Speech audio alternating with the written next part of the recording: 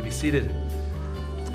As Crystal said, Happy New Year to you. It is great to be gathered back. I love a new year. It's full of new resolutions, new optimism, new goals, new choices, new chances to kind of refocus with clarity on what's ahead. I love the beginning of a new year. I hate the middle of a new year when I haven't actually done any of those things, but I love the beginning of a new year. We have this way of kind of falling back when we try to be new into the patterns of the old ways sometimes. And sometimes it can even make us believe that things will never be different than they are right now. Like, we've been around the block before. Can you really teach an old dog new tricks? And I had that question until this past week. I saw this video on the internet that I want to share with you right now. Right? We'll just wait for it here. A little longer.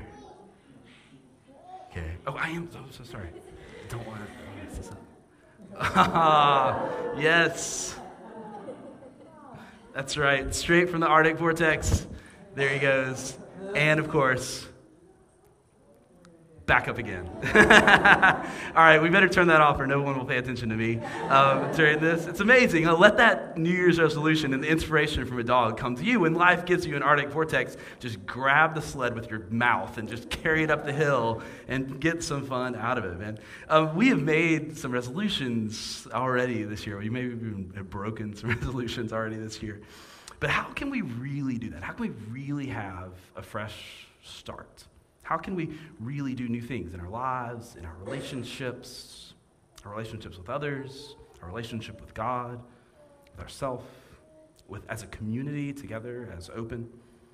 We want that so much. So I was wrestling with this question of how to be new in the new year. And I came across this poem written by someone from here in the open community, Cecilia Williamson, that just opened my eyes with its simplicity and the clarity of its message. And so I wanted to share her poem for the new year with you. She said, "My prayer for 2018 is that it will be better than 2017. It sounds like a pretty low bar, she says. My resolution for 2018, and I do better with low bars, is that I will be part of the difference." And that just stopped me in my tracks. Because that's the heart of it all. That's the call in our lives. We're invited to be a part of making a difference in our world. Whether that difference is global or national or local, in our family or in us as individuals, we're invited, called even, I think, to be a part of the difference. Be a part of the difference in this next year specifically, to bring light, to bring hope, to bring love and faith, to bring welcome, to bring justice, to bring God's peace, to be a part of the difference. There's so much to say about how to do that, and you could teach me so much about how to do that. But we'll be exploring some of the different ways that we're called, I think, that God's love calls us to be different kinds of people over the next few weeks. But at its core, this invitation to be new and to be different begins with having a new vision, having a new mindset. And one of the amazing things about what Jesus did among us is that Jesus offered to us, Jesus unveiled for us a new way to live, a new way to love, a new way to do life with ourselves, with our neighbors, with God in our world. And it was something brand new. Something brand new that included us, that included all people. And if we can grasp that brand new vision, just a little bit of it, this new year, it can change our whole world. It can make all things new, including us. And it can help us be a part of making a difference in this next year. So let's go back to the beginning of our faith and look at how Jesus called us to be new and different. And sometimes it's hard to look back, like into Bible history and church history and all that kind of stuff, and see newness there, see newness in what Jesus was up to, because everything seems old back in the days, right? We look back and all we see are sandals and robes and dudes with beards, and actually that does sound like Austin City Limits Music Festival. But we look back and we just see old, and it's hard to filter through all that kind of stuff. But Jesus was doing something incredibly new. Jesus was bringing something new to the world, bringing a message so revolutionary that we're still unpacking it and unfolding what it means for us in our lives and our relationships in our world.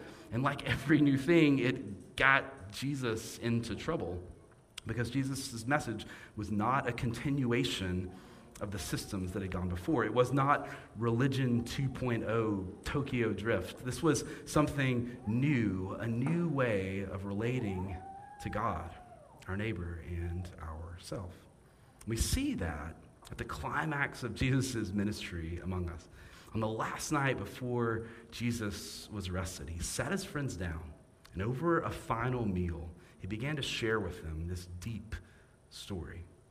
This deep stuff, the way that you would if this was maybe one of your last opportunities to share life with the people around you. And he went to the heart of everything that he'd been trying to teach them and model for them and share with the people around them.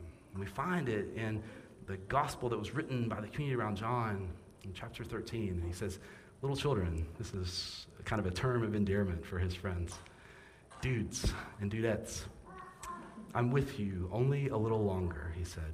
So I give you a new commandment. I'm going to pause right there because even 2,000 years later, I want us to feel a little bit of the tension in this moment.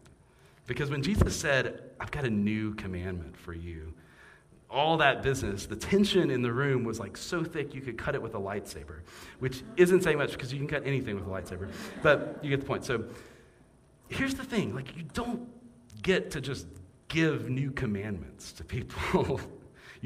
To get a commandment, you go up on a mountain, you talk with God, God draws it on a piece of stone with God's finger, and it always starts with like thou shalt or thou shalt not. Like that's how you get a commandment. You don't just like drop it at a dinner party with your friends, unless it's, I give you a new commandment, eat dessert first. Then you're allowed to do that at a dinner party. You don't just get to give a new commandment. But here was Jesus bringing something new. And I emphasize that word new because Jesus did. So there's two words for new in the Bible. There's the Greek word neos, which means new or young, fresh, a baby, but a baby of the same species as before. And that's not what Jesus used. Jesus used kainos, which means new, unique. Unlike anything that has ever gone before. In fact, it's contrasted to the things that have gone before. This is a whole new species, like nothing that has ever been in existence before. And so this commandment that Jesus brought, that Jesus is about to unveil to his disciples, is new. It's different than everything that has gone before in human history.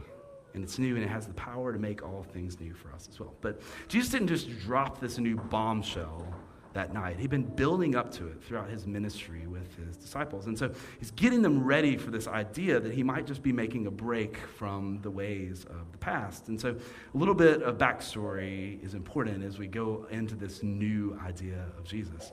We need to go back to the very beginning. It's a very good place to start, as a failed Austrian nun once said.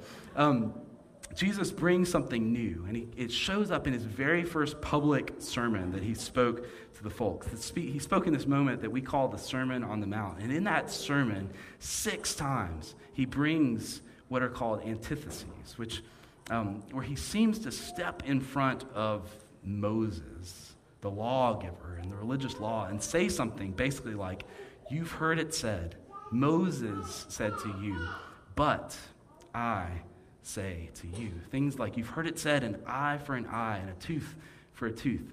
But I say to you, do not resist an evil doer.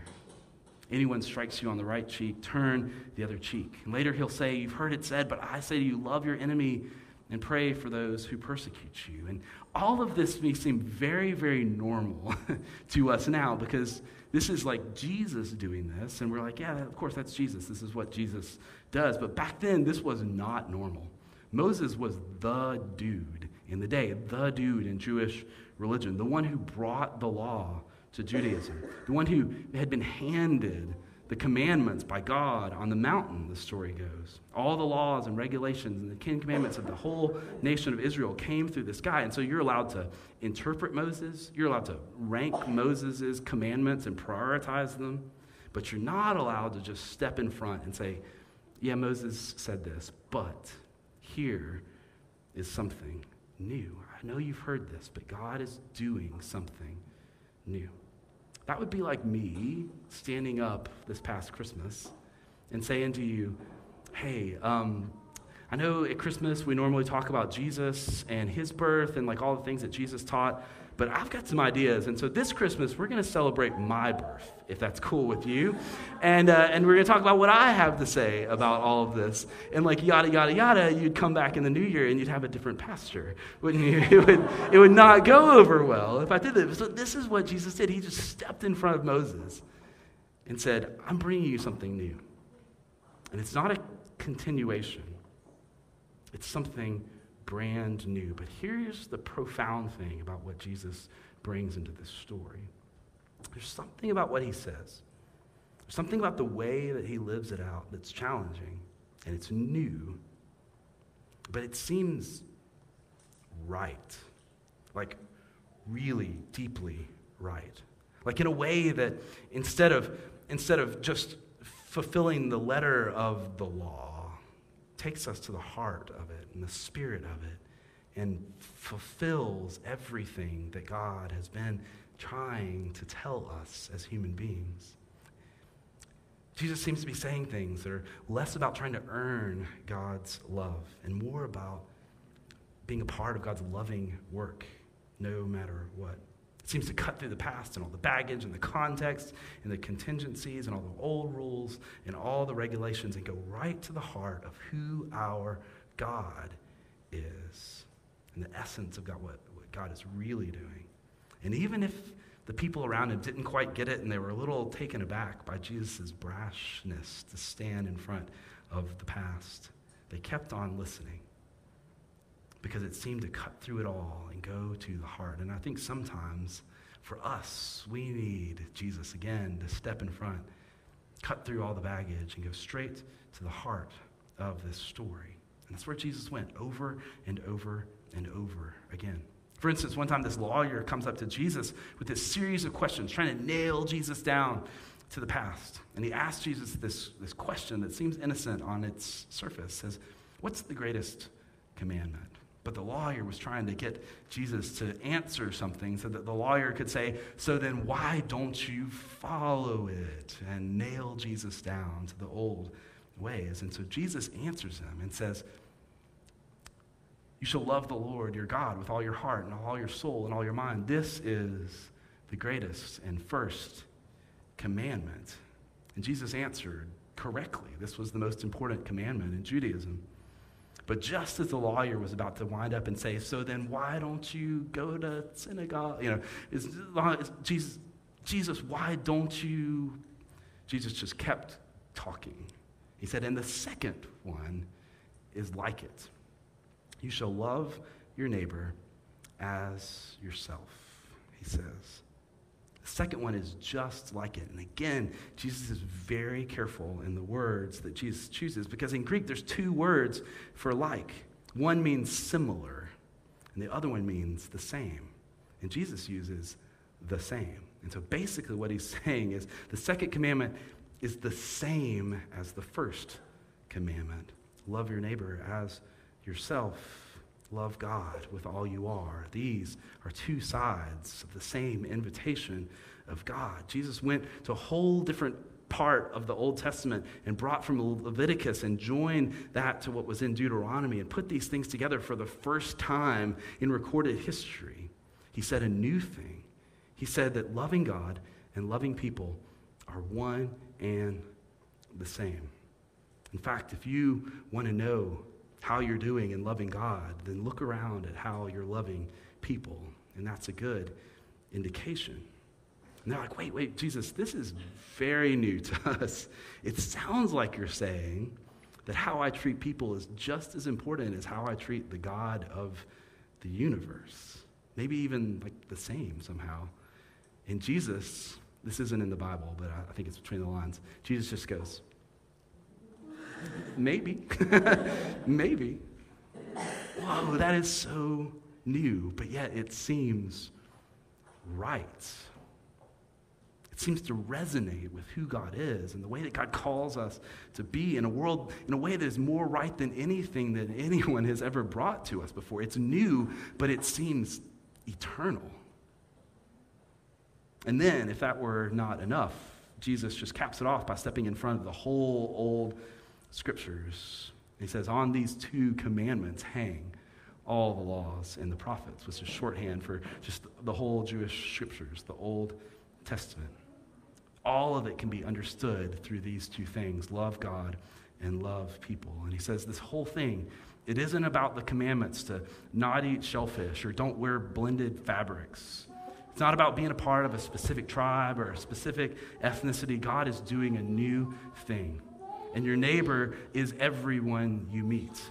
And God can be found, and our love of God can be expressed in our relationship to those around us. This whole thing is about growing and loving God and loving our neighbor as ourselves, which was so new.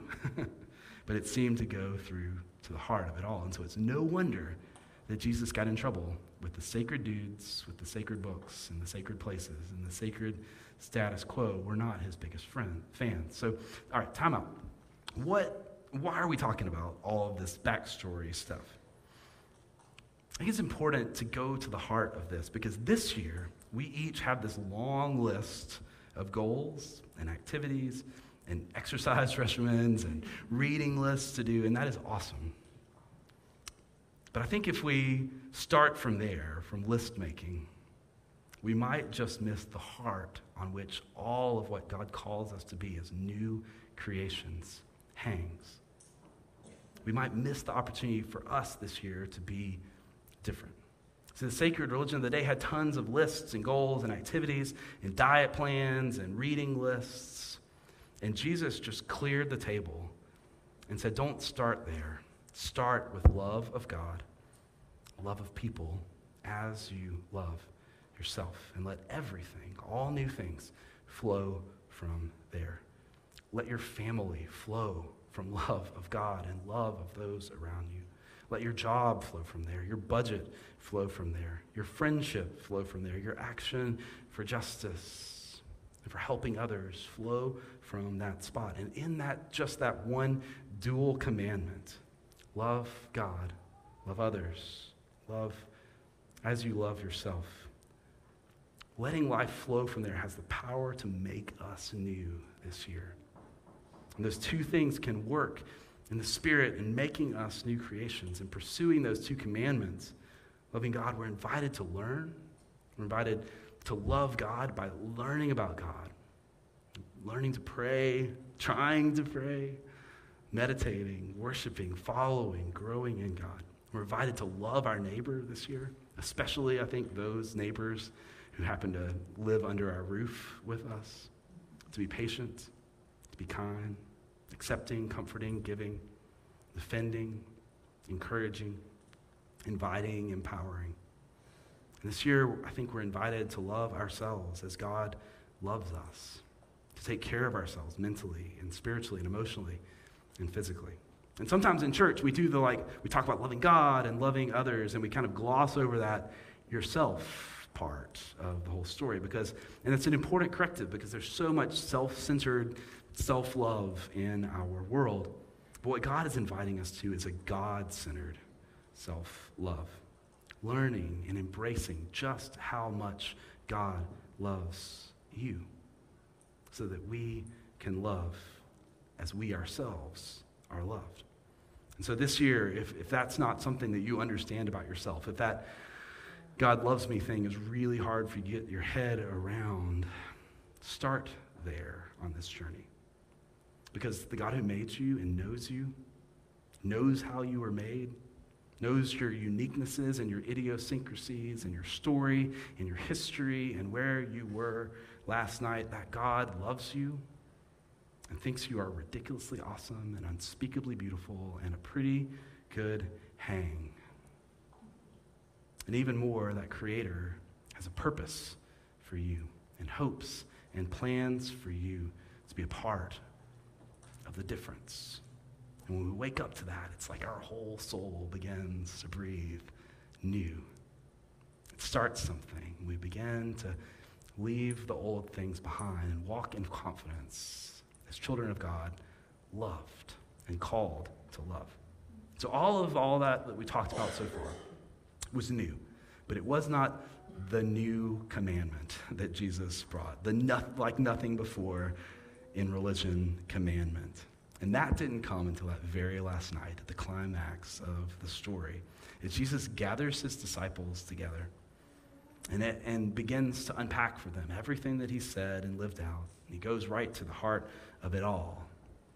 And rather than just rehashing the old, he transcends it and takes it deeper. And he says, a new commandment I give to you, that you love one another just as I have loved you. You also should love one another. And it got quiet in the room, I think. And it got pretty real. Because here's what was powerful for those in the room about what Jesus had to say. Like you and like me, every disciple sitting with Jesus that day had a story and had an experience with God who loved them in the midst of that story, even before they realized what was going on. Matthew, the tax collector, who was like the most hated person on the planet, Jesus welcomed him and loved him and never brought it up again. Nathaniel, who dissed Jesus' like family and said, Jesus is from Nazareth, nothing good comes from Nazareth, and he meant it. Dissed Jesus' background and hometown and family. Jesus welcomed him and never mentioned it again. And Peter, who'd been so harsh and obnoxious and made so many mistakes, here he was still around the table with Jesus. And all the disciples who'd been on the verge so many times of walking away, denying it all, never coming back and leaving Jesus behind, Jesus kept loving, kept the doors open to them, never looking back. And Jesus was saying, remember how I loved you along the way? Love like that. And they looked around at the women that Jesus had welcomed into the room in the circle, breaking thousands of laws and social norms in the process. They thought of the lepers and the foreigners and people from other faiths, and they remember how Jesus had welcomed them with this openness that just healed the divisions in our world. And Jesus said, remember that? Remember how I loved with open arms. Love like that. Remember how I threw the doors open wide and I welcomed those who felt unwelcomed. And even when the doors weren't wide enough, I went and sat with those who never thought that they would be invited. Love like that. And they got quiet because this was new and it was deep and it was real. And they had no idea how real it was about to get, because this was the night before Jesus was arrested and crucified. And they began to see just how deep this love of Jesus was for us. For you and for me, when we hear that, love as I have loved you, we have our own stories, don't we? God loved me when I was an idiot, pretty messed up, making some big mistakes. God protected me somehow when I was vulnerable and set me free from the oppressing chains of a wounded world. God welcomed me and restored me, kept loving me, even when there were false starts along the way, and gave me hope and a future. For all of us, when we were strangers, when we were far off, when we were helpless, when we did not care, and maybe even were antagonistic to God, Christ loved us and says to us, so love like that. This was new, and it changed everything.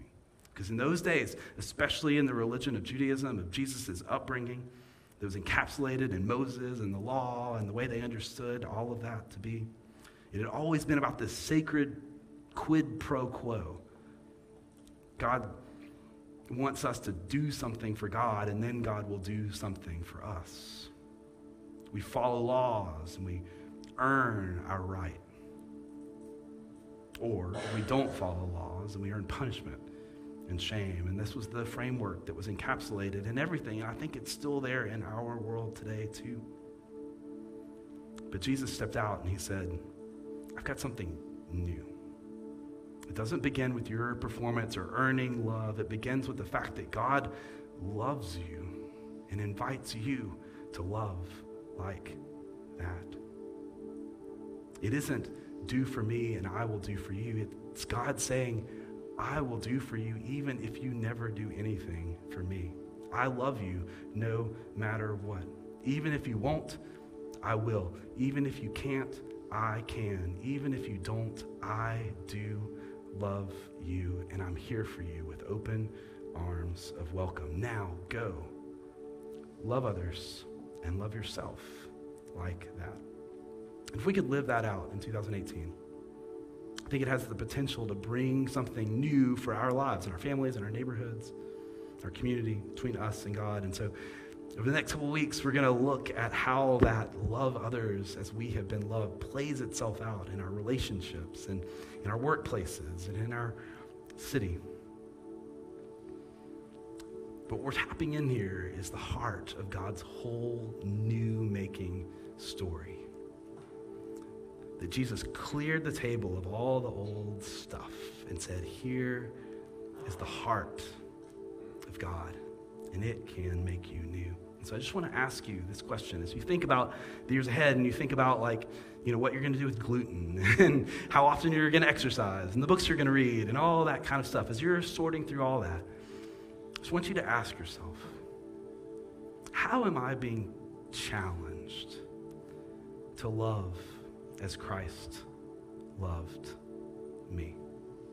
How am I being challenged to love my spouse or my significant other, my kids, my friends, my neighbors, people across the world? How am I being challenged to love as Christ loved me? And how am I being challenged to love myself like God loves me? And so as Jesus offered this new commandment, he said something remarkable to us about religious practice. He said, by this, as we do this, everyone will know that you are my disciples if you have love for one another.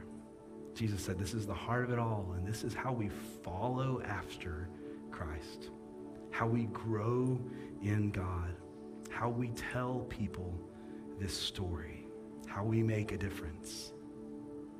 As we make a difference in the shape of God's love. This has the power to make us new because it's right. It's eternal. If we put that into practice in our homes and our workplaces, our schools and our community, and our action in the world, there'll be something new in us that doesn't just look like the old patterns, but begins to look like the new way of Christ. So, brothers and sisters, children of God, as we step out into 2018, let's clear the table.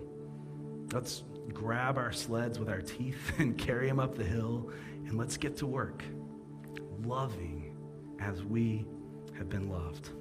That through us and in us and around us and with us, all things might be new this year as we love as Christ has loved us. Let's pray together. Gracious God, we thank you for this new thing. And it's hard to get out of the habit of thinking that this is about rules and regulations and miss the heart of this, that this is about a relationship with a God who loves us as we are right now, completely, with this hope that sometimes we can't even find for ourselves, with this strength that we certainly can't tap into. God, you love us. And you offer that, and you unveil that to us. So we ask right now, as we just look at the year ahead, God, let us just rest in your love for us. Let us encounter it and know it, and let it make us new. But let it not stop with us, but let's live out your new way of life, that we love others in that same way that you love to us in our schools, in our families, our workplaces, our neighborhoods, in our world, in our country. Help us be people who love like you love. We pray this in your name.